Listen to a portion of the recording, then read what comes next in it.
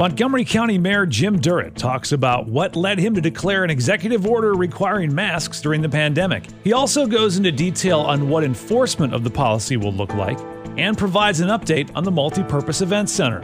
All in this episode of Clarksville's Conversation. Hey everybody, it's Katie Gamble here with my good buddy Charlie Kuhn for another episode of Clarksville's Conversation. And joining us today, I'm going to let Charlie introduce our guest, but we have Editor-in-Chief of Clarksville Now to join us today. There's three of us for Clarksville's Conversation today, not just two. So Charlie, you want to introduce our guest? I do. And one, I want to say welcome, Chris. Good to have you on here with us. And, there's a lot going on in Montgomery County, and there's no one better to hear from than our favorite county mayor, Jim Durrett. Hey, man. Hey, Charlie, Katie, Chris, how are y'all doing? We're good. Thank you for joining us. Oh, you're welcome. Not like you have anything going on. Just a little bit, but it's all good. Oh, well, go ahead, Charlie. I'm sorry. Right. No, I was going to say, let's jump right in. The big news is the wearing of masks. And I know that couldn't be an easy decision for that mandate. Can you tell us kind of why you did that and how you came up with that, the process? Yeah, Charlie, I guess 2 weeks ago, we issued our first order related to masks, and we required businesses that were open to the public for their employees to wear them. And so before we did that, we met with basically everybody that we've been meeting with throughout this whole thing. And that was the city mayor, his chief of staff, Jimmy Edwards, our director of emergency services, Joey Smith, health department director, my chief of staff, Kyle Johnson, and our PIOs. And so when we did that, we kind of talked through the process, and really our mindset with just requiring businesses to wear them was that we thought maybe businesses would kind of adopt the philosophy or the policy of making people that came into their place of business wear them, because you have the right as a owner of a building to require somebody. It's just like no shoes, no shirt, no service. It's just like a no trespassing sign on your land. You have a right to tell people how they can enter your premises.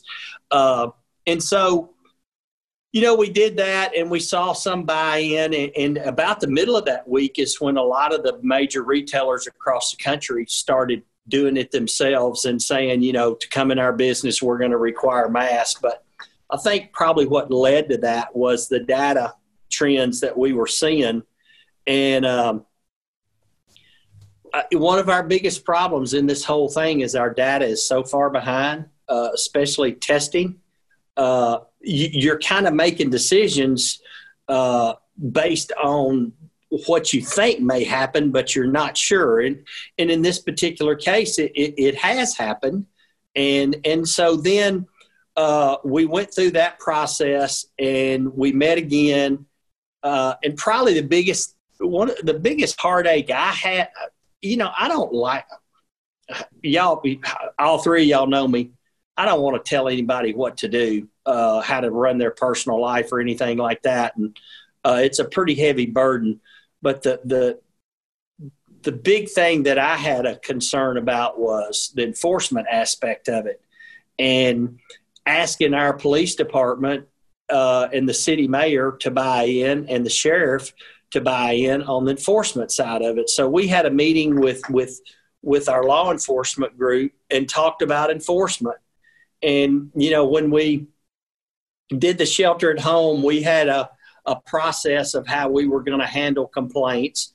And so we kept that process in place. And we, but that was really heavy on me is putting that burden on our sheriff deputies and our police officers on enforcing that. And I don't know of any instances that we have. We have a briefing call today, just an internal call that to be the city and the county, law enforcement, 911, the school system, everybody, and we're kind of go over just what our data's looking like, and also talk about any enforcement issues or anything like that. So long answer, it was a tough decision though.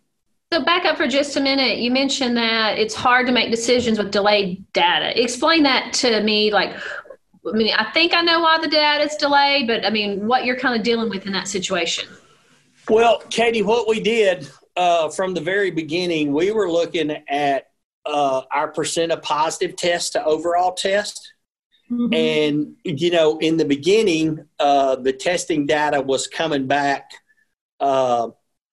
because only people that had symptoms were supposed to be being tested.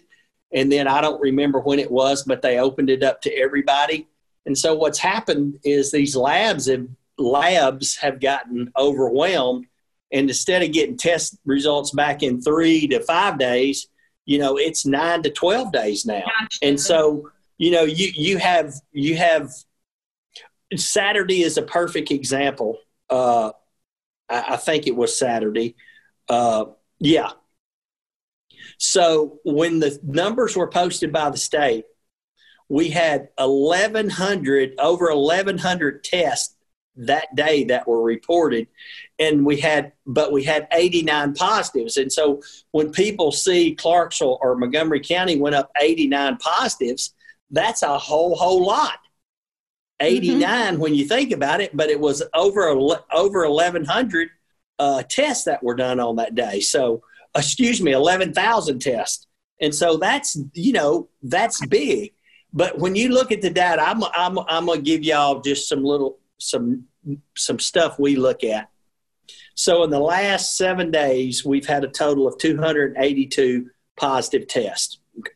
Remember Saturday, we had 89. We had a big percentage of it. But here's really what we've been looking at. So if you look back 7 days from 7/20 to 7/26, our percent of positive tests to overall tests is at 6.08. If you go back the previous 7 days, and that would be it'd be the 19th back to the 13th of July, our percent of positive to overall was 5.40. And then if you go back from 7/12 to 7/6 of July, our percent of positives to overall was 4.38. So you can see our percent of positives is going up. And we kind of felt that may happen. And then the other thing, since I think it was like March 29th when we started tracking data, through July, from late March to July 1, we had 34 total hospitalizations. Since the 1st of July, today's the 26th, we're at 62 total hospitalizations. So that number, what's that? Just in Montgomery County. That's just Montgomery County. So you can see that our hospitalizations overall have almost doubled in the last month. So they've gone up 28 versus 34 from March all the way through July. And then I think the other numbers that are important, if you look at from July the 13th through the 19th, just those 5 days, we're at about 11% positive test. That's just in that 7-day time period. And if you look at the 20th through the 26th, which is the last 7 days, we're at about 12.91. So our positive rates are going up. Our tests are going up. But again, it's so hard to correlate all that data because just like last Saturday when we had all those tests dump on us and we had 89 positive tests, that kind of makes your data look a little flawed. So you got to wait 3 or 4 days and maybe let the data catch up to itself to some degree. And so you're kind of making decisions on, again, as I said earlier, on something that you think is going to happen. But I do think I'm hoping that next week we will start seeing maybe that percent of positives level off a little bit and quit growing. But that's kind of where we are today. So you mentioned a while ago also that you get with the police department, sheriff's department about enforcement. What is being done for enforcement? Well, the process is number one, we provided both agencies with a lot of masks. And so if they see somebody not wearing a mask, they're going to hand them one, ask them to wear one. And so from an individual standpoint, the enforcement is going to be different than it would be from probably a business standpoint. And that's really hard to say, but we don't want either agency riding down the road and they see two people talking, and they may not look like they're 6 feet apart, and pulling them over and giving them a warning. But the first one is a warning, and the second one, they can be cited. And that's if you cite somebody to court, it's a Class A misdemeanor, and that's not something we determine. That's determined by state statute. And so that can be up to a $1,500 fine and $11.29 incarceration. I don't think we'll see that happen. Hopefully don't see anybody get fined, but we'll get an update on that today, and I'll know a little bit more about some of the enforcement issues that they're dealing with. Mayor, what's some of the reaction that you're getting from the community? I mean, I know people tend to speak up more often when they're upset about something than when they're, happy about something. But what's been the reaction that you're hearing from constituents about the mask orders? Well, Chris, I think probably just human nature. The people that are embracing the mask, they're not going to call you.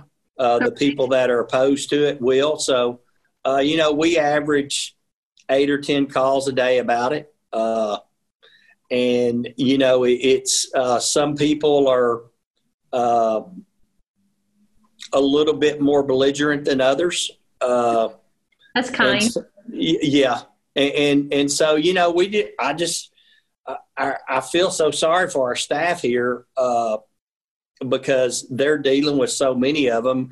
And I've told them that, if you get to a point, just, if I'm available, pass them to me. If not, take their number and I'll call them back. So I call them back, and, the people want to, Chris, this as well as I do, and Charlie and Katie both, you can read one thing that says masks are effective. You can read something that says masks aren't effective.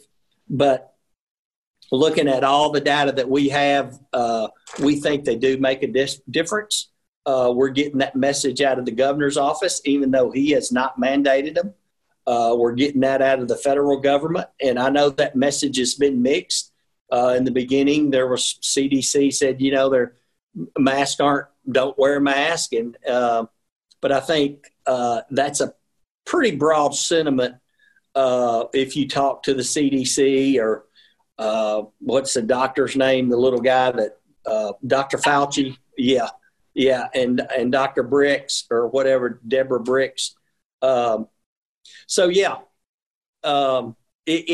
been we get a few emails of positivity, but we get more people against it than we do in favor of it. Hey, Mayor, on social media, a lot of times I'll see something where someone says, why is he only doing this 7 days at a time? So every week you do a new order. Kind of explain that to everybody so they'll understand that 7 day period. Well, even before this started, local mayors have the ability to issue emergency orders, but they're only good for 7 days, and that's what the state statute allows. And so you have to renew them every 7 days.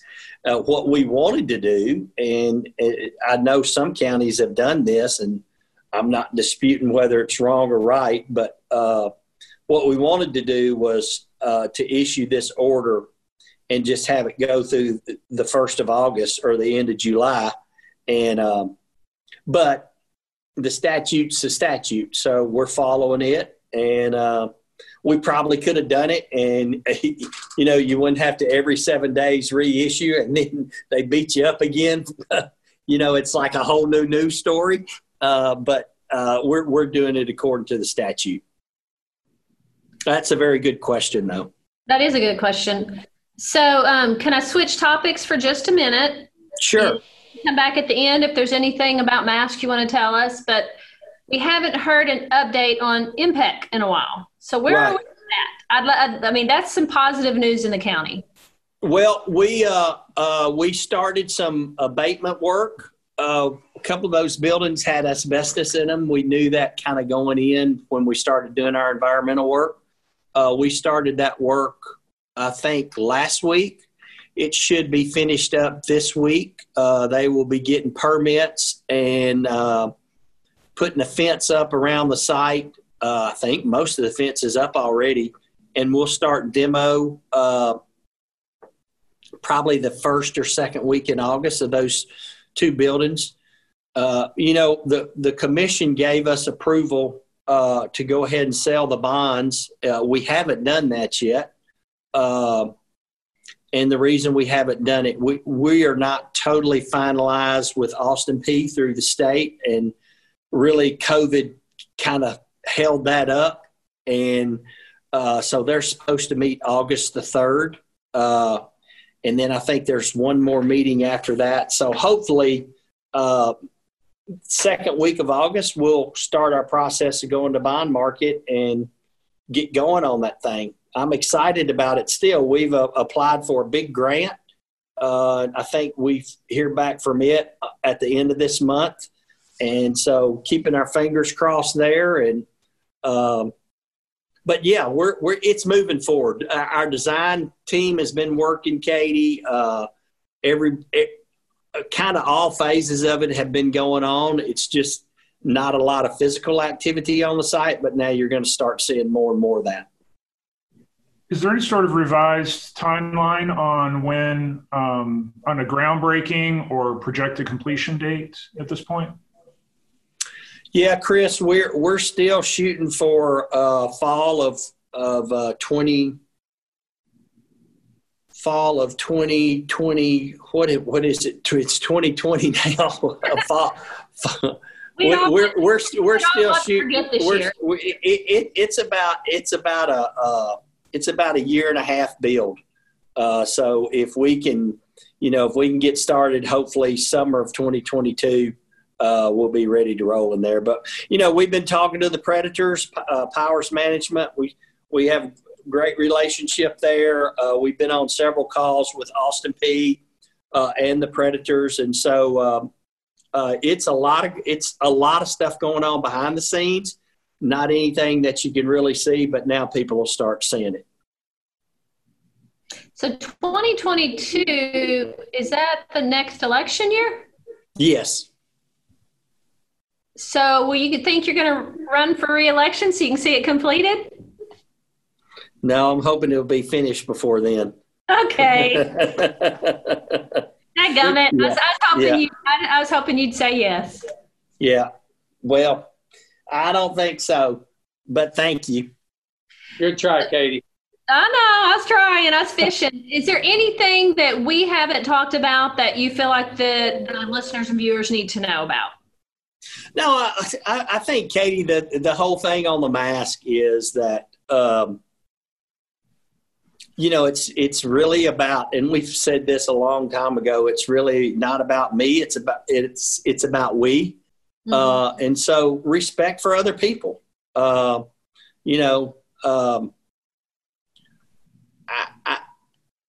don't like to wear it. We social distance in our office. If I go out in public, if I go in a building, I wear it. You don't have to wear it if you're in your vehicle. You don't have to wear it if you have breathing difficulties. And, I had a big conversation with a guy last week, and he was asking me the enforcement question. And I used this analogy towards him because he said, so basically you've created a rule or a law or whatever you want to call it that you're not going to enforce. And I said, no, we're going to enforce it if we have to. And I asked him, I said, have you ever been down a road and you were driving 35 miles an hour, but speed limit's 30. He said, yeah, I'm sure I've done that a bunch. And I said, well, you don't get pulled over most of the time because you're going 5 miles over the speed limit. But if we get a situation where people are speeding on a certain road or people are going or somebody's going really, really fast, then we step up enforcement. And so that's kind of how we'll have to treat this mask thing, in the fact that if we see a hot spot or we see a problem, then we may have to step in there and do some enforcement things that if people would just abide by it, we wouldn't have to do it. So if you're driving down a road that's posted 30, drive 30. You ain't got a problem. Are there maps available that show the different hotspots in Montgomery County? No, they're not. We don't have that data. We are working on a dashboard type thing that will be specific to Montgomery County. It's kind of a joint effort between the county's IT staff, the city's IT staff, and Austin PGIS. Hopefully we'll be able to roll that thing out this week. It's going to give you a lot of the data that I gave you today. And it'll be, it's very user friendly. And so I think people will appreciate it. I look forward to that. Subscribe to Clarksville's Conversation wherever you get your podcasts so you don't miss out on a single episode.